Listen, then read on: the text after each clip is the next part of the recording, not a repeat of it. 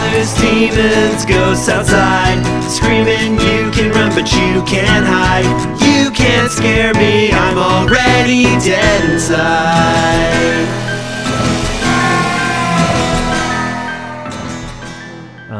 I've been watching a lot of Lost, and I was thinking about when I was walking over here, you were going to ask me, like, watch any horror lately? Have you been watching horror? And I was going to be like, yeah. And because Lost has all those moments where there's a monster or there's somebody with a gun hiding behind a corner or something like that. Uh-huh. So I feel like I've been watching horror movies, but I literally haven't since you and I. How far are you in Lost right now? Season 2, episode 2 or 3. It's still good then, right? You just got It's to still the hatch. good. Yeah, we're just in the hatch. And I had watched Lost like when it came out, and I had like minimal memory of the first season, but I know I'd seen it. And I remember pretty clearly like Hurley's episode and stuff. I remember all that.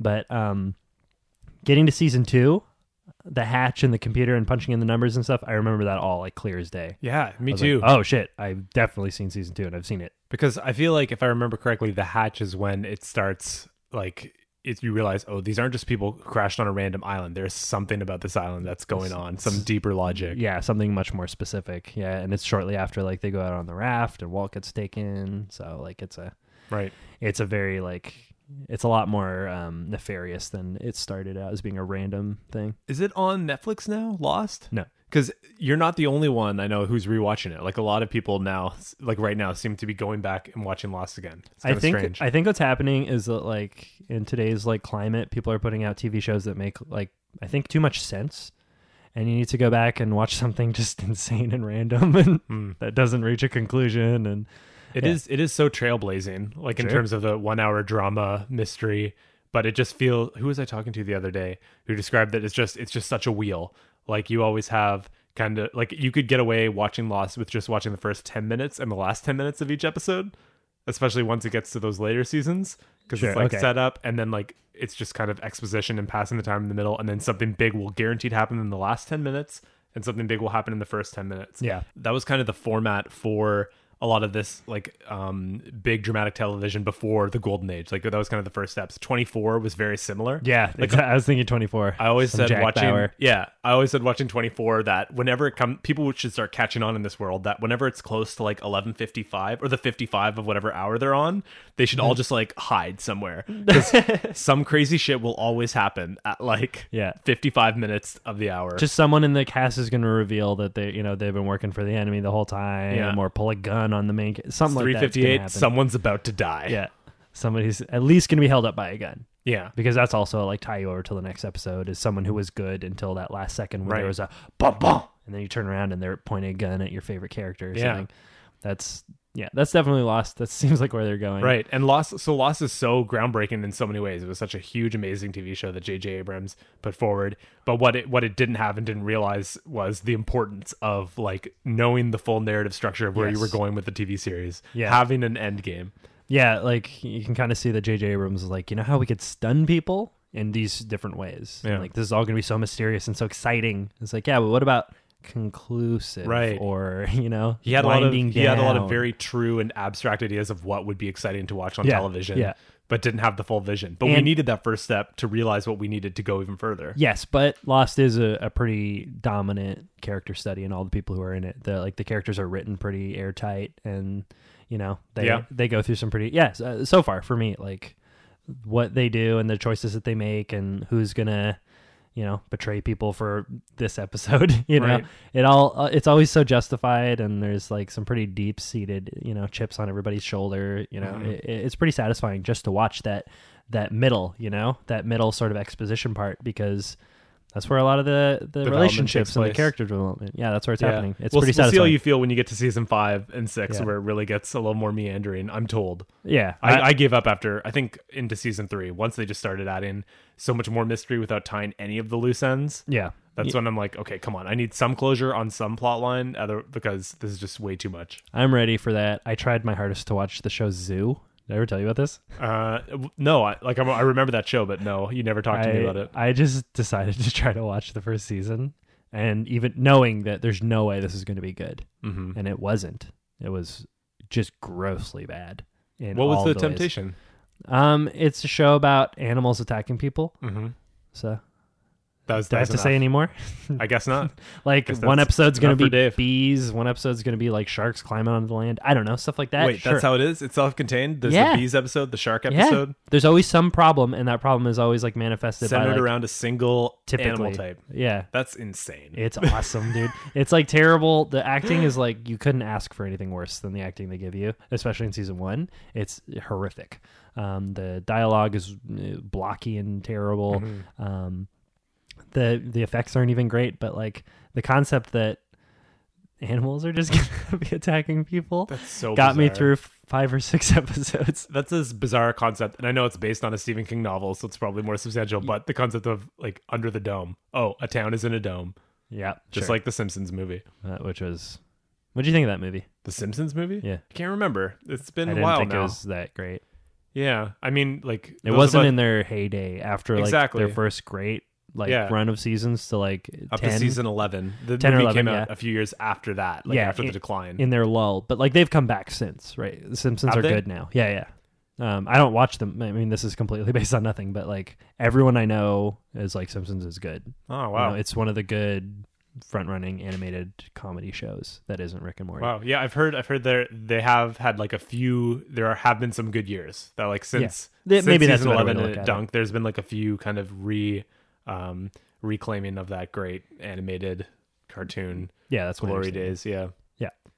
But even the new animation I find a little off-putting. Like it's like so sharp. It's a little different. Yeah, it's so sharp. It's not hand drawn. I don't know how long the hand drawn went on for, but it clearly is computer animated animation, which is okay. We're used to it, and I've accepted it for all newer shows like Rick and Morty and even South Park now. Yeah, but it feels a little more jarring for The Simpsons because it's got such a history in your memory. Exactly. I bet people who like tuned in at season like 20 don't care. It's so nice to have these Sundays these days. We were talking a little earlier about it on the topic of Rick and Morty. I mean, for us fans, we've waited so long, and the payoff has been great. Each episode has just been like A+ Rick and Morty episodes. Yeah, it's been like they're on one of the most like steep inclines of like show quality that I've ever seen. Like they're so good, and they get so much better every time, every new season. Which totally vindicates like how long it took in a certain way, and their struggle. Like Dan Harmon and Justin Roiland's, like how long that they took to put it out. He's come out and said it's because of how much we struggled creatively with where to write the show and what direction to take it in.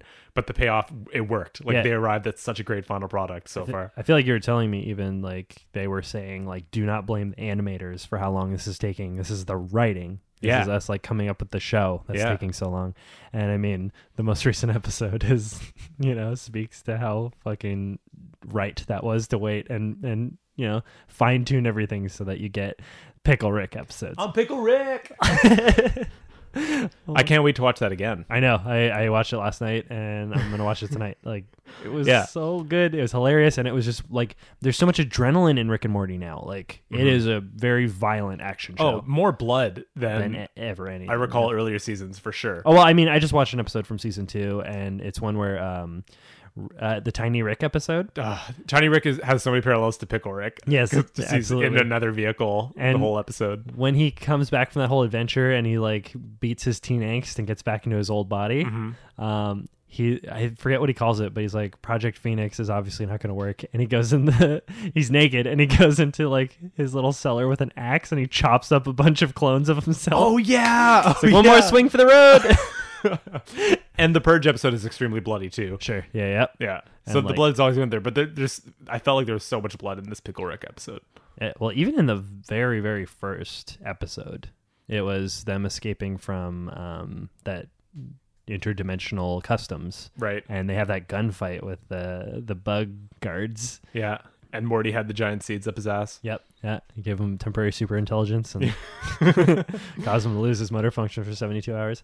But yeah, it's always been pretty violent, but holy shit. And just so many jokes per minute. Like that's why it's so exciting to rewatch, because you'll just catch and laugh on things that you forgot about or you didn't even catch the first time through.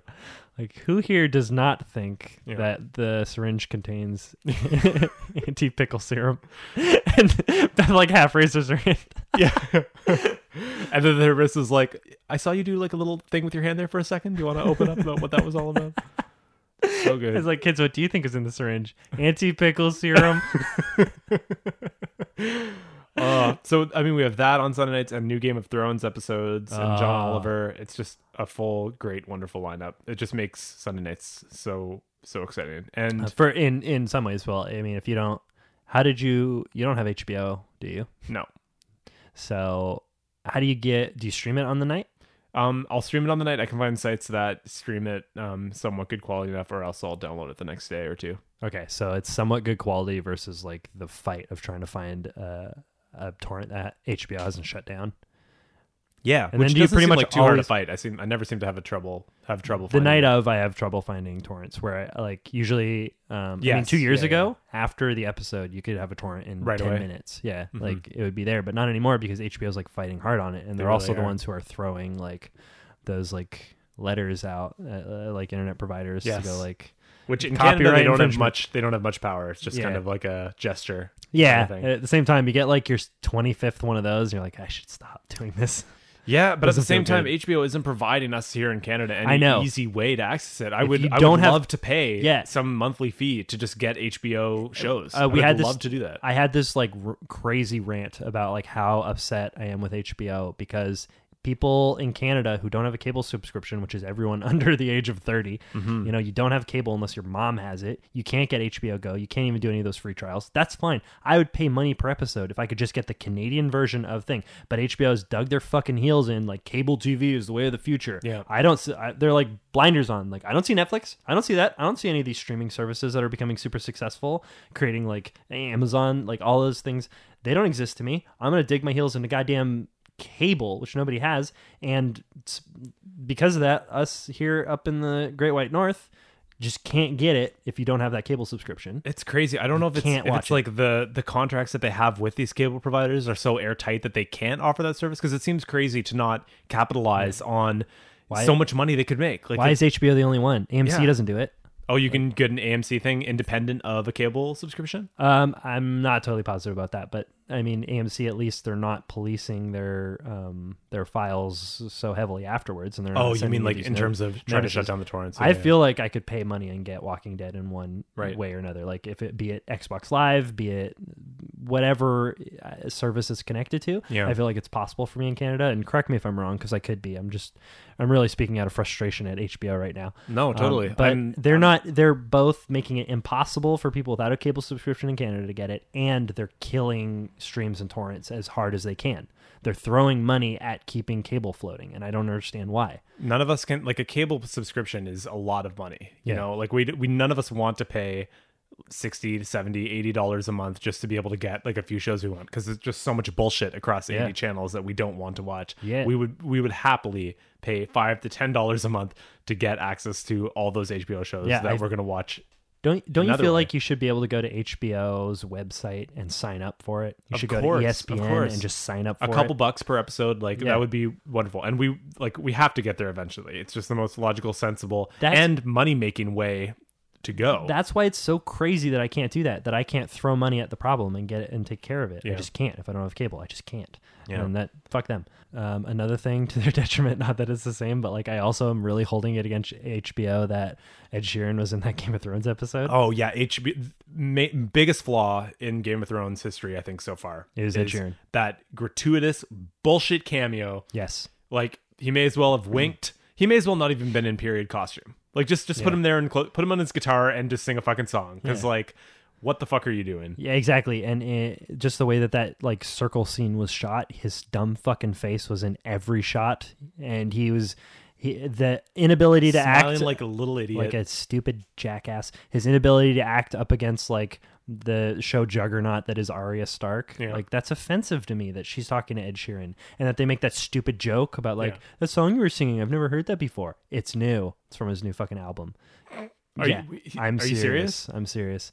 No. Look into that. But the thing he was singing, I think, is a renovated version of one of the songs that is on his album. Oh my god. And then I think Arya says something about like, I've never heard that before, and he says it's new. That is the most bullshit. Okay, if you want to surprise the actress who played Arya Stark, because I remember reading somewhere that she's a big Ed Sheeran fan. That's why they want to do this. That's the thing. If you want to do that, great. Have him come to set, dress him up, and do the scene like one take, like the first take. Have him sitting there and surprise her, sing a song, have a fun little casting for crew, and then get another actor to come in and do the scene for the actual show. Don't like shit all over your own series with some bullshit cross promo thing for a pop star. I agree wholeheartedly, man. I feel like what could have been cool, another way to handle that is if like Arya was getting revenge on somebody or something. There's a big scene of her killing everybody in a room and he's the one she doesn't. That's like the actress getting her like, I didn't kill Ed Sheeran because I like him, you know, but then Ed Sheeran is like not a cool singing songy character whose stupid face is on screen 100% of the time. Or the scene goes, okay, enter Arya, all those dudes are sitting there, he starts playing his song or whatever, Arya's, and he's like, that's new, and she's like, that song sucks. Slices his throat, he dies. That would have been, I would have been angry at it, but I would have been a little happier. I would have been I was saying how petty it is, but I would have been happy if he died. Yeah. That's super petty, but it's true. And it just shows how gratuitous it is that like we'll never see him again. Like it was just for that one stupid little scene. Yeah. Like that scene has no place in this show whatsoever. Yeah, well, it did have some place in that Arya was admitting to some sort of like some passersby or some soldiers or some nobodies in the world that she is going to kill the queen. That was big. Her intentions are to go kill But she said it to Ed Sheeran. That sucks. She should have said that to somebody who it matters, like her old friend, like that big fat kid from the inn. Yeah. She should have said it to him or something. Yeah. Like, that would have been a great moment. So do you think like Arya is going to be the one that kills Cersei? I hope so, but I don't know. I don't think so. I really wonder. Yeah, at this point, it could be anyone. It could be a dragon. Yeah. It could be. I'd love to see like a nice just chomping in the mouth of a dragon. Oh man, that'd be great. Right? Cersei's gonna have a somewhat dignified death, I think, because she's not. I don't think. You think she'll do it herself? Maybe. No. I think it'll be like a confronting, like she knows it's just the end, and she has like gets a few words out, and then it happens kind of deal. Like I think it's gonna be a somewhat respectful. And death for sure, not locking in the dungeons. Definitely not. No, she's gonna die. I think she's just like you said. She's gonna die at the end of the season, and then they're gonna focus. White Walker on next round. Yeah, that's the best guess I got, and that was coming from Jody and you. Mm-hmm. But it makes sense to me. Narratively, that seems to be where how all the pieces will fall into place. Yeah, and not to make this a massive part of this conversation, but a very, very small Dave's Game Corner here. Welcome back to Dave's Game Corner. I'm pretty interested in trying out the new Telltale Games Game of Thrones edition. Telltale Games makes, for you, Chris, and the listeners who don't know, Telltale Games makes these sort of very story-based games where it's more like choosing your own adventure, because the gameplay elements are slim. They're not very much. It's just about choosing and seeing what happens inside of this universe. So they did Walking Dead. I think they've done a Game of Thrones thing before, but there's like a new one kind of coming out. So I'm pretty interested in that. I kind of want to like play it with Jody. Cool. So it's going to be like a narrative walkthrough, linear story game. Yeah. And released on what platforms? It'll probably the big ones, PlayStation, Xbox, potentially even Wii. They've always had the Telltale games or the Nintendo. And it's just straight up Game of Thrones game.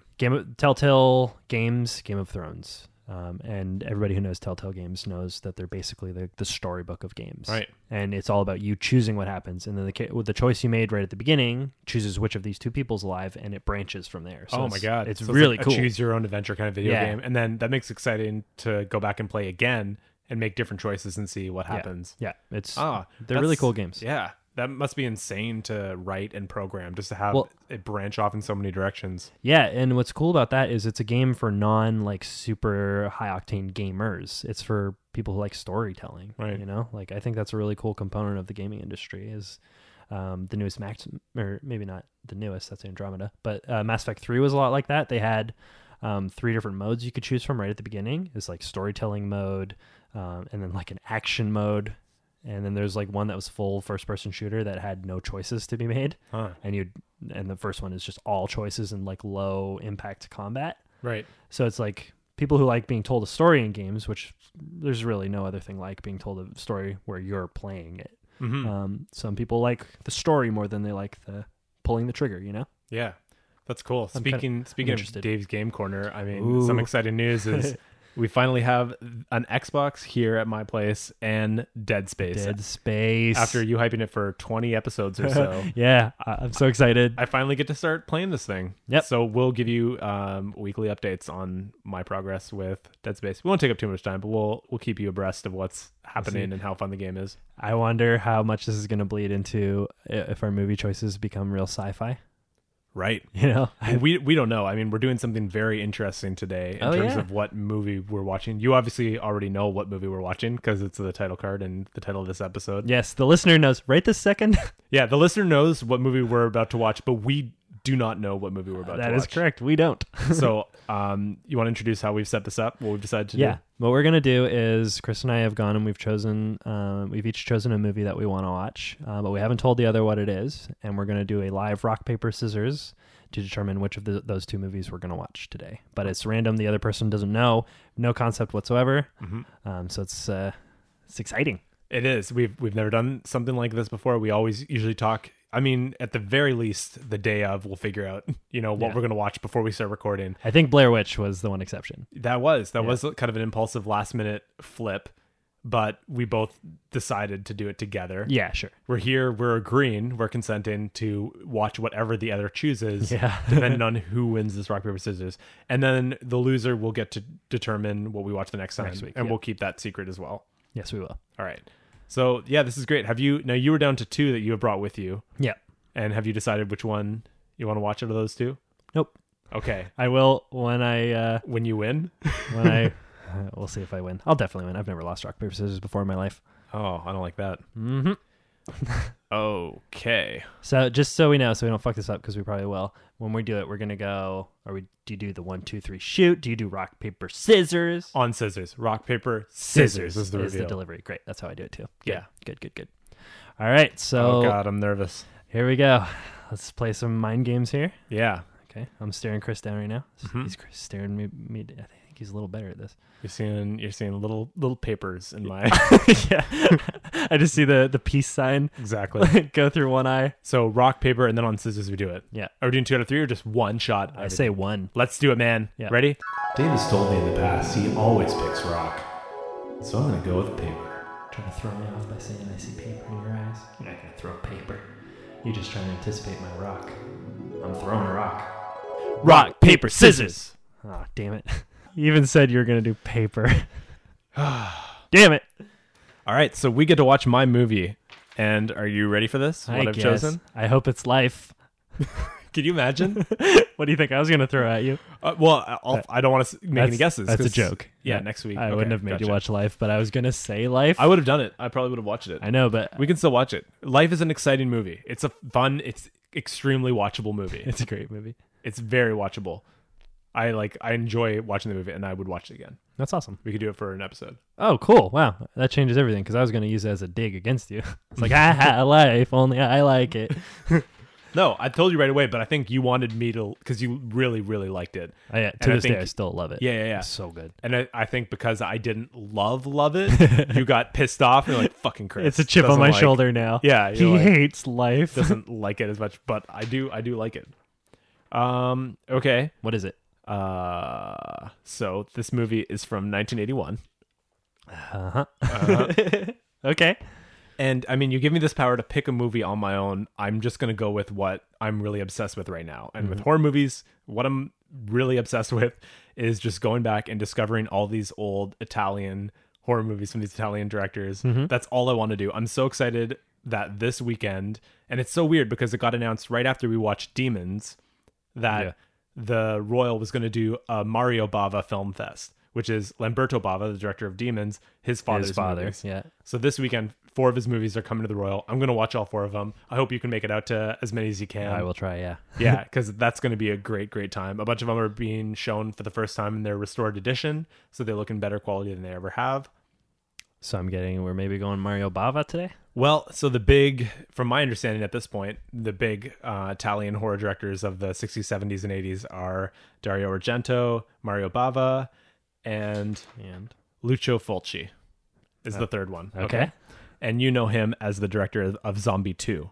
Oh, shit. So he directed Zombie 2. And doing a little bit of research, we've I mean, this whole Night of the Living Dead saga and all the different franchises and spin-offs. Oh man, I'm getting excited. The plot thickens even more, okay, on this, because I think we ascertained in a previous episode that Argento recut Night of the Living Dead and released it in Italy. Yeah, as an Italian version. Italian version. That Italian version with Goblin.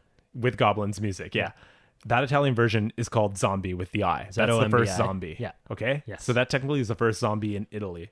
And at the same time when that was being re-edited for distribution, Fulci was working on a zombie movie at the same time, but the studios that he was working with, they decided, you know what? Let's just call it Zombie 2, and then more people will come out to it. So it wasn't intended to be a sequel to Night of the Living Dead, but they just, for all intents and purposes, released it in Italy as the sequel to the recut version of Night of the Living Dead, which is insane. Yeah, which is... Yeah. I don't think that's not the canon progression of Night of the Living Dead, but like the Italian side, if you're an Italian person, they went with it. Yeah. You saw Night of the Living Dead, and then you saw Zombie 2. Exactly. Yeah. But your understanding of Night of the Living Dead in Italy was that it was Zombie 1. Yes. It's spelled the Italian way with the I. Yeah. But now American audiences, because that Fulci one, Zombie 2, they weren't aware of this whole other recut version of Zombie. So Zombie 2 was released in America as Zombie.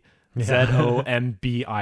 Yes. In the States. Okay. Yeah. I'm with you so far. And then the sequels in Italy. This isn't related directly. This is all the only thing that has in common with the movie that we're watching today is it's the same director. I just wanted to give all this exposition about the zombie thing. No, I love really nailing this down. So then there was a Zombie 3 and a Zombie 4 in Italy, and those just got released as Zombie 3 and 4 in the States as well, with no explanation as why there wasn't a Zombie 2. Zombie 2 then got released in Germany, and then Germany had their own sequels to it that went off in a tangent, and same in Britain. So it's just insane how that first Night of the Living Dead exploded into so many different franchises and iterations in different countries. I feel like I have so much to say about that. Like, that's what zombie movies do, especially if you've never seen them before. It just fills you with like imagination. You're like, nowhere else I could apply all these rules that I just saw on screen. Right. Here on a Caribbean island, here and the cliffs of Dover, you know. And how fitting that like a zombie movie and franchise spread like the infection of a zombie infection, and just went into different countries, different iterations. This would never happen today in the age of the internet and the spread of information. You were able to, in that time, just exist without knowledge of what was happening in other countries. At least viewers who were just simply attending the theater could just go and they wouldn't be aware of all these different iterations in different countries, you know? Yeah. Or you'd have to be a real diehard nerd and on your game to somehow be aware. So on your game at this point in history without the internet. Like, yeah. How in the world did you know that? Just be on the phone with your friends in Italy all the time? Yeah, or maybe there were some underground magazines that went around. Maybe people could click in and get that information. But what we're watching today is what's held to be one of his best movies. And so say his name again?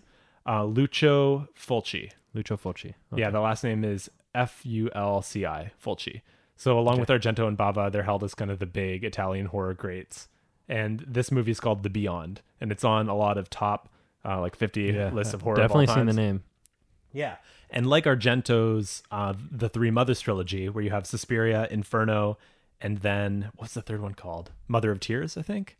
Along how he had those three movies that form a trilogy, but each are standalone films. The Beyond is technically the second in a trilogy, okay? But it's a standalone film enough that you can watch it on your own. And I did a lot of reading into different forums about, do you need to watch this first one? Is that important? And more people said, no, if you're watching your first Fulci film, like just start with The Beyond. Like it's standalone enough. You don't need to watch that first one. Like Godfather 2. Sure. Yeah. I don't know if I'm right about that. Well, we'll take it. But definitely, like when I think of Inferno, you could watch Inferno without having watched Suspiria and still have a great experience. Like there is a larger narrative that would make it a slightly more rich of an experience, but it's not like a sequel that depends entirely on the knowledge of the first one. Is it like a meta connection or is it like a story connection? I'm not sure. I'm not. I mean, in Suspiria and Inferno. Oh no, it's just because it's again like what ties that trilogy together. There's three specific witches. Okay. Yeah, there's three specific witches. So the first one you're seeing kind of the first main witch. The second one is the second witch, and then the third one. But they all kind of are tied together by this overarching story. But the story isn't integral to enjoying that individual story as well. For real fans, it'll richer. It'll make it richer, but it's not going to ruin your experience of that individual story. Got it. Cool. And in regards to The Beyond, apparently it's the exact same thing. So what I'm trying to say is we're not going to be deprived of too much, I hope, by not watching the first one. We're just going to watch the second story. Cool. Wow. Yeah. That's awesome.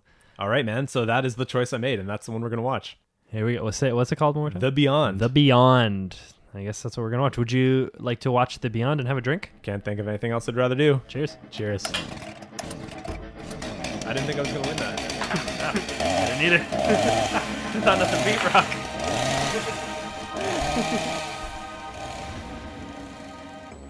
Okay, so cut to the meeting where I'm the executive producer, so I'm in charge of budget. You are Fulci, and Yep. I'm telling you that basically we're out of budget and you have your final last big hell scene to shoot. All right? Got it. Okay, ready? Good. Fulci, sit down. I know you have 10 days left of production. First of all, how are things going? It's great. I can't wait. We've got the scene coming out. There's all these zombies. It's going to be awesome. Every one of their heads is going to explode. It's going to be amazing. Okay. I'm so sorry to have to deliver this news, What? but You don't seem very hopeful. We're excited. This is a super exciting movie. It's so bloody and gross. Aren't you excited still? remember when you asked for very specific tarantulas and I told you that the only way we can get those specific orange leg tarantulas is if we charter a private jet over to Asia and get those tarantulas and bring them back. And I told you that's going to cost millions of dollars. Yeah, no. To go into the jungle and get these specific spiders. Some expensive spiders. Yeah. It's going to look great, by the way. It looks really good so far. Yeah, I'm sure. No doubt. You spent basically like the rest of our budget. So we've only got $10,000 for your last big zombie apocalypse scene.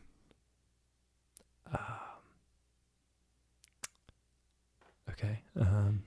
And also, we don't have enough money to pay for crew, so we're going to need to do that giant scene. I know you were super ambitious about it, but we're going to have to film it in like one day.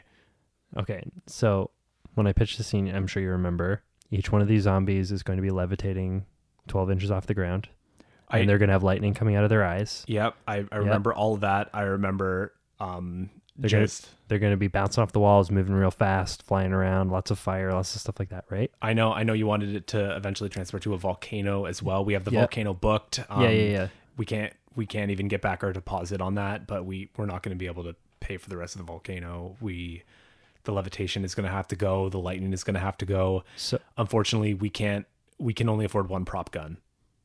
No. Okay. But the head explosions, though, we have that, right? We can afford that. Okay, if you fire... How many... Just tell me, how many head explosions can we afford at this point? If we don't feed our crew, we can afford one head explosion. Oh, my God. It's the girl. It's a blind girl, but that's... Also, like we have that one painting of hell, and I know you wanted to create a whole crazy hellscape with different angles and everything.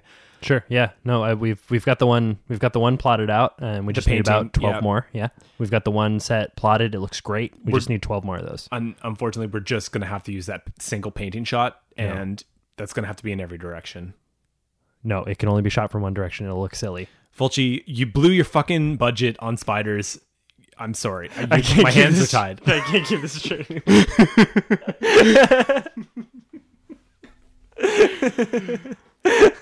And that is why the movie has the ending that it does. That's why there's one gun that has a 10 bullet barrel for some reason. I was like, and I kind of wanted to go back and just count the amount killed before. It looked like he was reloading into the barrel of the gun, like you said. I want to count how many kills he got first, because it's probably like 6. He probably like fired like 6 or 9 or something weird, and then the second time there was 10. Who knows? But yeah, that gun did not function as it should. No, because I'm very conscious of that. Like when someone loads a 6-barrel gun, I'm always like, are you going to do it? Are you going to line up those 6? Because it's so powerful in Dr. No, the first Bond movie with Sean Connery. Mm-hmm. One of the bad guys comes in and he's shooting 6 people, and he shoots 6 of them, and then he has a gun pointed at Bond, and Bond is just standing there so casually. Right, because he's empty. And he's like, that's a Smith & Wesson, and you've already had your 6. And then shoots him in the head and kills him, and it's such a great little moment. Yep. So even since that, like I'm always like, okay, that was 6 bullets that he loaded in. How many shots does he have? And not only did they go over by 1, but they went over by 4 in this one. He had 10 shots. There's that's a joke that they refer to frequently in Last Action Hero with Arnold Schwarzenegger. Yeah? Yeah, because he's from an action movie and he comes to the real world. In the action movie, it's just they never have to reload. And his gun like runs out and he doesn't understand. And he punches through like a window and it hurts and he doesn't understand. Oh, I love it. It's so good. It's such a great movie. We just watched The Beyond. Feeling very mixed on that one. Yeah, mixed is a good way to describe that. Because let's start with maybe what we didn't like about it. Okay.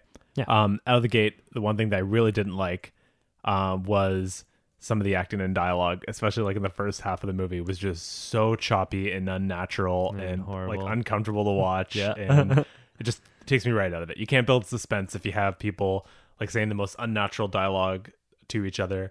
And in the spirit of a lot of these Italian horrors, it is overdubbed. So yes, it certainly the fuck is. And this one's like Suspiria is as well, but this one's very noticeable. It's so obvious. Yeah. Yeah. The lips are not matching up with the way they're and the volume at which they're saying the lines. Yes. Yeah. Like specifically what comes to mind was the scene where the guys were on the scaffolding painting the house when he first falls off of that. Yeah. That when they were walking up to speak to him, it was just different mouths just saying. They're like, we can throw in whatever we want there. Just move your mouths up and down. Yeah. We'll throw in whatever we want. A lot of terrible motor skills, especially with people on high like scaffolding or ladders. Yeah, seeing something frightening just makes them like better take 3 steps backwards. Yeah, you know, that's fall to my death every time, or fall to my like paralysis, and then whoa. whoa. Then they fall backwards. Yeah, exactly that.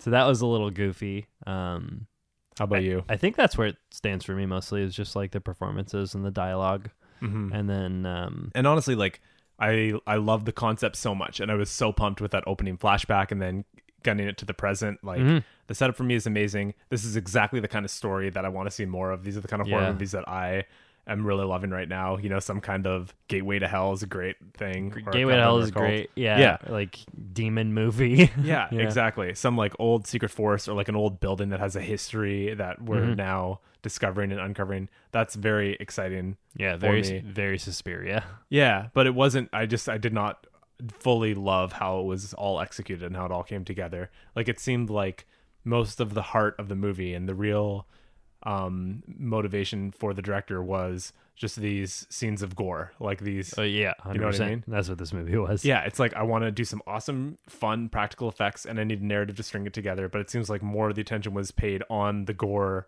than maybe putting together like a great and exciting narrative. Yeah.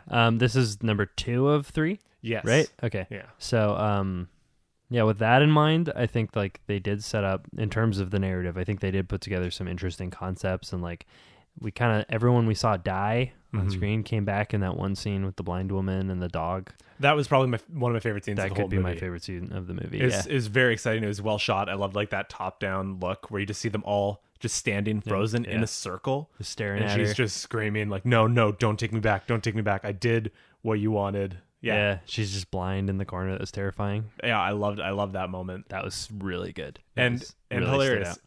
So it's like she was sent back to the real world for a period of time to do some things, right? To do the bidding of the hell keepers, or the people in hell. Apparently, yeah. And they provided her with a German Shepherd. So she could see. I commented several times. It's just the dog from Suspiria. Was that also a German Shepherd? Yeah, it was a German Shepherd with the same like back apparatus. That's awesome. I won. Yeah. Well, they were filmed like 4 years apart, but maybe let's say that it was. That looked like a pretty youthful dog, so I don't think so. But they're. I wondered too, but when we were watching Demons, about that little kid in the back car at the end in that final scene when they're driving away. Yeah, in Demons, when they finally get out of the place and they hop in the car of people who are like, let's go to a town next. Like, we see lights in the distance. We might be safe over there. Yeah. Remember when they're driving away? I do. There's like a little kid in the back who's got like white hair and is just kind of staring off in the distance. And I was wondering, is that the same kid from Suspiria that was brought to mind right away? But there's no way, because that's like 8 years apart or something. Yes. Okay. Yes. No, it's definitely not the same kid, like actor. No, I'm just saying when we're watching these like other Italian movies, other ones are coming to mind. It would be cool to connect like actors or something from those Italian movies. Yeah, that would be really cool. If, like, I saw you in another late 70s Italian movie. I'm sure there is some crossover. There must be. Yeah, somewhere. Like it happens here all the time. Yeah, like a tremendous amount. They're all buddies. They've got to be like recommending actors to each other for who would be good in what roles. Sure, et cetera. Yeah, and then the same directors just doing their different movies. Like even here, they'll carry on. Yeah, like a director will take an actor from a movie because they worked really well. And totally, Johnny Depp and what's his name? Why can't I remember the name of the dude? Tim Burton, Johnny Depp and Tim Burton. You work know, well together. That kind of deal. The watery blood was a little distracting as well. Yeah, that one I'll forgive because it's old. Like, because the whole movie's aesthetic was drippy, gooey, watery. It was, but no matter I want what that it blood was, to be just a little slower, just a tiny bit slower, a little bit more viscous. Yeah, sure. Yeah, I agree, but at the same time, like Suspiria is like that. A lot of them are like that. Yeah, maybe I feel like this is the worst one. I feel like this is the worst. Chris says this is the worst for drippy blood. Let us know if you agree. But that bugged me too. And I liked how when they did that open, which had the exact same effect, it was in that like sepia tone, so you could tell it was from the 20s. Yep. First I'm like, well, that's on the nose. But and I love the acting. I love the acting in that opening shot. I thought it was superior to so the much rest of better. the movie's acting. Yeah. Yeah, it was almost this like sign. Well, anytime someone spoke in this movie, it was terrible. That's it. Maybe it's because they didn't have to speak, and maybe his dialogue is not amazing. I don't know if he wrote it. We should probably know that. Well, what happens like for these movies, these American movies, is how does the translation work when you're making one of these movies? Do they speak English as fluently as they speak Italian? Yeah, like are they all American actors? Like I know in I can't even remember what movie I'm trying to bring up right now, but I know there's another one of these probably Italian horror movies that was made for an American audience. Mm-hmm. Suspiria, I guess, is a good one to choose. But like some of the actors involved like seem like they have a very tenuous grasp on the English language and like the subtleties involved. In Suspiria, one of them didn't even really speak English. They had to like dictate tonally like how to say say all the words. It seems like there might be a little bit of that, but I am curious about how, I don't know, someone who doesn't speak English makes an English movie. Like I don't totally understand the process there. Well, I'm assuming they at least speak English, but it's the question of how well they speak English. I forget the name of the director of this movie. Lucio Fulci. Nice, dude. Lucio Fulci. Think Lucio speaks English? Yeah, definitely. If you're making a movie, like you've got to at least speak English to be making and wanting to set this movie in America. I can't even tell you if you wanted to just give like a bullet point progression of what happened in this movie. I can't totally. Maybe I will with some time and some reflection, but totally explain what happened. What the progression was, like where they ended. Like I guess it was a gate to hell and they ended up in hell. Mm-hmm. But why everything happened, why they were like picking off certain people, why some people had a history with. It's very choppy. That's why again, I think it's choppy. mostly just he wants to show off his practical effects. So that's kind of where his heart is. That's what it seems like. Just it is what it seems narratively, like, it's not amazing. Like it's not airtight. And it just seems strange. Not at all. It's like, and even the setup is okay. Like, okay, this person from New York is at wit's end financially and has kind of one last horse in the race of trying to make it before going on welfare, essentially, she was saying. Yeah, it was an unexpected inheritance of this hotel, which happens to be built on one of the seven. So she doesn't have a choice. Hell. She's got to make it work. Yeah, she said something like, you think this will make me stop? This is my only chance, you know? Mm-hmm. You think some spooky story is gonna... Yeah. I didn't totally understand the concept of the book, the Abus book. No, somehow that's mapping out the fact that there are more passageways in the basement, right? And then once someone saw it, they had to die. Not that book. That was like the city planning book that guy went and looked at. I conflated all those books. Eibos, is that how it was spelled? Yeah, a bunch of vowels, one B. Yeah, that was like the Necronomicon. I assume that is what will tie the first and the third one to the second one. Somehow that'll link everything together, Okay. Yeah, that's not for this movie alone. I think it's just a book that is hell, like Hell's Encyclopedia or something, because you learn in it that there are 7 gates and that one of them happens to be right where this hotel is. And right. The accents are all over the place too. I mean, it takes place in Louisiana. I think I heard one actor with an actual like Southern accent. Southern accent did barely exist in this movie. They're just all over the place. Like not a priority, like not a concern. No, it's in America. That's America. I'm sure we would do the exact same thing if I tried to make a British movie. I would be in the exact wrong county or whatever with the totally terrible accent. Yeah. I'd do a Cockney accent, but it's supposed to be something completely different. But the practical effects were fun to watch. They were the best. Even from the first, like the chain smashing into the guy's face, watching it cut open. That's where it began. Like this guy getting lacerated by chains, which was like crazily gratuitous. Like they just lashed him and lashed him and lashed him, and then they nailed him to a wall, and then they threw like hot wax on him or hot something on him to boil them away. Yeah. That was so. I don't think it was wet. It felt like concrete, wax. right? Like concrete. It looked like, but it was hot too. It was some hot foamy glue. Yeah. Of some kind. Some adhesive. Yeah, they did. There's more than one face melting in that movie, Mm-hmm. and the first one was super gross. And I was commenting to you before we started recording about how like.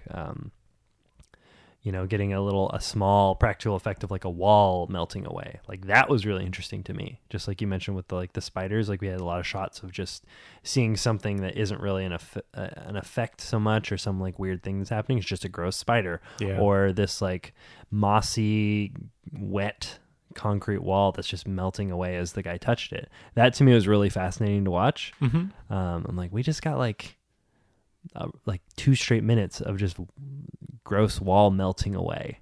I'm like, why? But it really worked, and I think like that's something you don't see a lot in movies today, is just some component of the set or some very very very physical thing that the camera's focusing on for like a long period of time. Like, yeah, it's fun for its practical effects, and there's definitely a lot of parallels to The Void, of course. Yeah, dude. Right, tons. This whole gateway, and then even that final shot is exactly the same as The Void, right? Where you have the protagonist and one other person just staring off in this desert-like landscape, and they're just there, and they're stuck. And that's the end. Yeah, and it's same ending. Yeah, you're kind of been damned to the thing you were fighting the whole time. Exactly. Yeah. Exact same ending. Yeah. And but they reused those shots in that scene. They reused the. Not only that scene, I feel like there was a couple moments where they would just like you pointed out the tarantulas, like with the tarantulas approaching, it'd like cut to the face, tarantulas approaching. Back to the same clip. Yeah. Tarantulas approaching. Tons and tons of tarantula shots. And yeah, that shot of them when they finally did land in hell, just like in that painting from the beginning. They turn around. Well, what's over this way? Same frame. Static shot. But let's check again where we just looked. Same shot frame. Again. One more time to the other place. Same shot. They just run into the middle of it again. Like yeah. And then Hell's like, no, you idiots. Okay, fine. You're blind now. Happy? Yeah. Now you can't see anything. You have to keep looking behind you. Not only are you blind, you're disappearing. We're going to fade you away. I love that that's like Hell's voice. That Hell's narrator is like, yeah, you're blind now. Happy? Yeah. That's what you get for coming to hell. Sucker. Yeah, the blind element didn't make any sense to me. Or, I mean, wasn't justified or... The whole Emily plot line, like she was in hell... Like, was she there from earlier? They talked a little bit about the house she lived in and how that house was abandoned.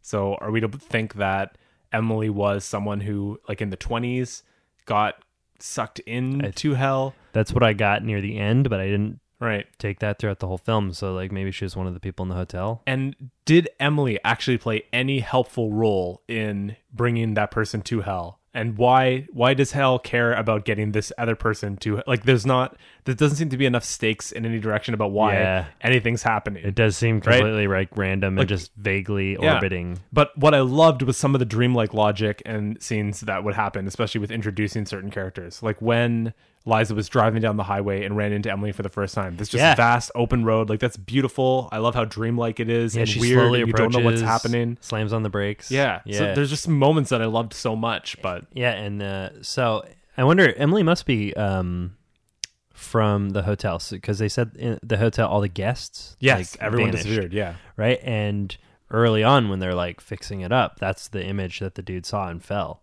Mm-hmm. It was her blind eyes. Yeah. Right. So like she must have been someone who's from there. Yeah, someone who disappeared originally, and maybe the townsfolk are blaming all the original disappearances on that one painter dude who was left, and maybe hell originally sent the painter dude back to paint that image, of that hell, and because he was sent back and given this task, like, okay, you can go back to the real world as long as you paint this thing. That's why he's there, and he's looking ominous as the townspeople come to kill him because he's the only one left, and therefore they blame him for the disappearance of everyone else in the hotel. That's possible. Like, we're pitching theories. We really have to pitch theories on this because it doesn't make the movie itself is sense. not giving it to us. Yeah. No. Well, maybe if we paid attention. We didn't. Dude, yeah. There's no we didn't have any explanation for Emily, for the painter dude, and maybe the first movie and the third movie do. Painter dude, it reminded me of Devil's Candy. And I wonder if they're painting. I wonder. Well, he's painting literally hell and the damnation of someone else. And it was based on the location that he was in. I wonder if he was being told to do that. I wonder if that's what I just said. I said he was maybe sent back by the hell people to paint hell. You said he was sent back. I'm saying he's a normal guy, and that's he's painting that because he's at the gate, and he's just a painter, and he like, I don't know. But the reason I think that maybe he was sent back, if we're just pitching plot ideas, is because that's what Emily is done. Like, Emily is back, and Emily is spared from hell because she was sent specifically by demons. So you're saying, for some reason, Emily's like the contemporary version of him, who may have been like sent back in a previous event. Yes, you're getting there. Okay. You're getting it. I'm getting it. You're getting my pitched idea of maybe how we can possibly explain what's happening in this movie. Because Emily's role there doesn't even seem to be necessary. Like, Liza is at the hotel. She's doing it. I don't understand what Emily is doing there, and what it is when she's saying, I did what you asked. What it is they asked. Yeah, that seems to be like a very crucial piece of information for making this make sense. Yeah, and like, why was she there? What was she supposed to do? No, like, Emily at first is warning Liza. She's like, don't come here. Like, it's bad. Stay out of the house. And then when she stay out of the hotel, and then when she does come back, there's that moment of Emily going, I warned you. Like, why didn't you stay away? Why didn't you stay away? So I'm not sure what it is that Emily was sent to do. Is she trying to help or is she trying to hurt? That makes no sense to me now. I'm so confused. But then she got eaten by her own dog. Mm-hmm. Pretty awesomely. Yeah, it was great because the throat biting was one jump, and then the dog came in for another round at the ear. Another bite, yeah. I do love how, like, they were never cool with, like, the one and done murder. Is like, what kills you is like 3 to 12 horrible chunks of your body getting ripped out of you, either by spider or by dog or by chains or by, you know. But for the big climactic moment where hell is unleashed and they have to somehow navigate and avoid all demon type people, the demons are just slow, lazy zombies. We're just one for one zombies. Yeah, and zombie logic that you shoot them in the head and they'll go down, shoot them in the chest, they'll keep going forward, which is like, this is zombie logic, not demon or hell type logic. Like, yeah, I kind of wanted to talk about that because the book said that the dead will walk the earth or something. Like, so I think those were straight up zombies, not just demons, but straight up zombies. So his interpretation of hell being unleashed is zombie-esque. Yeah, and at that point in time, they had retreated to this guy's, like, to the hospital, right? Because that's where he got his gun out of his desk, and then the other doctor was there. Yeah. Why did they go to the hospital right away? I don't know. Get his gun. But then they turned out they were in the basement the whole time. Yeah, of course. But because they're in the hospital, all like hell be unleashed, the dead walk the earth. Theoretically, those are the people who died in the hospital, right? Yeah. Like that's absolutely. I don't know. I liked that. I liked they were just zombies, and I didn't have a way to reconcile that, but I did think it was pretty interesting. You know, like, but it's just not enough for me of like an explosive ending. You know what I mean? Like, you're the whole time you're like, hell, right on, what's coming, you know what I mean? And the void pays it off tenfold. Like, yes, it's super fucking exciting. Yeah, it's horrible and super exciting. Whereas here it's just like, some dead people not in a hospital walking like slow zombies, and it was like 15 fucking minutes of just shooting like slow walking zombies over and over again. It was just boring. Like, you do it once or whatever, but literally you turn a corner, shoot some more people. Turn a corner, shoot some more people. Not only that, but turn a corner and shoot someone in the belly 2 times before realizing shoot them in the head. Head. He did that same scene like 3 or 4 times. Yeah, that was admittedly annoying. Yeah, and for that to be the big finale of the movie is like pretty big letdown. And the idea is that it was oppressing them like into the elevator so that they would go down, and theoretically they're in hell, right? Is that what you got? I don't know, because like all of a sudden in one moment they're just back in the basement, so the elevator had no real role. Like, it didn't matter if they went up or down because they're just really in the basement the whole time. They haven't left the hotel or haven't left hell yet, or all roads lead to blank kind of deal. Exactly. Like, you couldn't get away because you started this curse. Exactly. On yourself. Just like 1408, just like another movie I'm not going to name here because you haven't seen it and I want to watch it with you. And that'll give it away. Exactly. That's happened so many times in this podcast.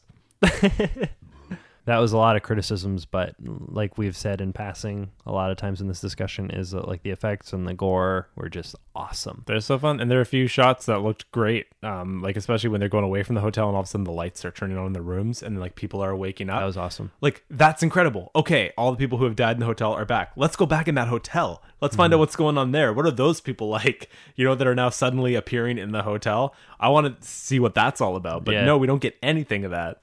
No, I was really frustrated with this movie because there's so much potential. Like, there's so many things that I really, really liked and want to see drawn out in different ways, but I just feel it wasn't executed anywhere near as effectively as it could. I'm with you on that, but I mean, I feel like this movie has left me with lots of visuals that are going to stick with me for a long time. Definitely. Joe's death, was that was a great jump moment right at the top. Yeah, hand reaches out, grabs him on the face, pushes his eye out of place. There were a couple great eye gore moments in this movie. They like for sure the eye coming out, and they like the eye coming out sort of so you could see it come out, not just so it's out and someone's holding it. Look, it's your eye. That's ghoulish. Yeah, it's like somebody's thumb goes in somebody like beside someone's eye, so you never lose sight of it in the whole shot, and then it gets popped out. Eye gore is such a great staple of Italian horror. Like it happens in a few different movies. It happens in one Argento movie in a very satisfying way. And I think that's influenced American directors in a certain way. I think it definitely influenced Nick Winding Refn's Neon Demon. Sure. That one with the eye plays such a great role in the end of that movie. It's so big. And even Eli Roth's Hostel, like in the blowtorch scene with the eyeball in the first one is like very, very effective. Well, I kind of remember that.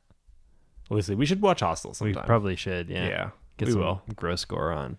A little more contemporary. Yeah, but that's kind of a modern iteration of this, you know what I mean? It's like, yeah, we want to show practical effects and show kind of the goriness of what we can do with these practical effects and have some kind of narrative that can stitch it together. And then people can be critical of whether or not they like that narrative and whether or not they think it works. Maybe Hostel works even better as a whole narrative. I think the Hostel narrative works better, but the scope is lower. Like the scope in this one is that like this is one of the 7 gates of hell, we're getting way more metaphysical and talking about way broader themes, which makes it more exciting. But then arguably Hostel is more horrific because it's just humans. Like this is just the darkness of you take humans. Out the fantasy element of and that fantasy element sort of trumps somebody dying. Somebody dying even horrifically. Yeah. But another eye gore thing I want to talk about is when the straight up tarantulas ate the dude's like mouth and nose and eyeball. I feel like that was a 7 to 8 minute sequence. Just tarantulas crawling over his face, biting off chunks, squeaking. Just little squeaking, chattering. Squeaking tarantulas. Yeah. Like they're little Suspiria bats or something. On our Before I Wake episode, King James Art said, "Is it any good? I've been hearing about it." It is any good. It's dramatic and it's all just about these people and these characters with this really great twist that just feeds into this fantasy horror. Watch it, King James Art, if you can.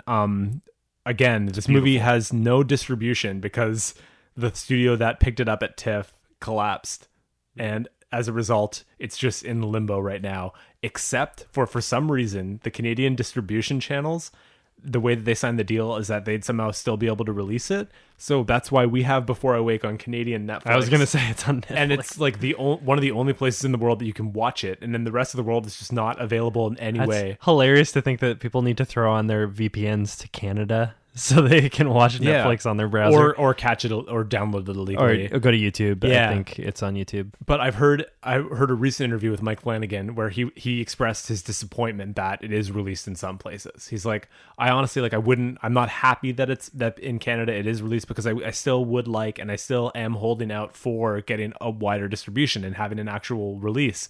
But he said one of the things he feels so stupid about now, if it does get a wide release, is that Jacob Tremblay, he essentially discovered Jacob Tremblay for that movie, for Before I Wake. Yeah, and it's coming out so far after. Exactly. Room. And it says in the credits, introducing Jacob Tremblay. Oh my God, you're right.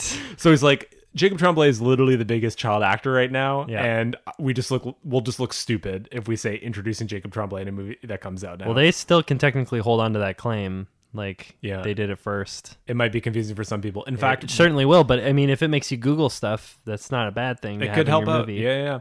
And actually, I found out too that Flanagan was aware of the casting process for Room, that they were looking for someone, and he sent the producers of Room, when they were looking for a child actor, sent them clips of Before I Wake to be like, look, I found this great child actor. You should look at this guy. So Mike Flanagan is the reason that Jacob Tremblay was in Room. Fucking Flanagan. Got to go to the Oscars, got to be huge or whatever. What? Isn't that nuts? Man, Mike Flanagan changing the world. So we have another comment here on Instagram on our Loved Ones post from LeMay the Nay Jr., I think. Good movie, and she's hot. Ooh. All right, well. That's not my takeaways. That's not what I took from it either. Because, I mean, the image that I have plastered in my mind is her holding a knife with, like, blood all over her, like crawling on her elbows down the highway. Oh my God, crawling into frame. One of the best shots. Yeah, ever. And I don't go like, ooh, look at that. I go like, fuck. And I picture just about making out with her father, Yep. Hot doesn't come to mind too. Not at all. I picture her like, tentatively drilling into a dude's skull. Not totally interested. But we agree with you that it's a great movie. It is a good movie. As we've said, yeah.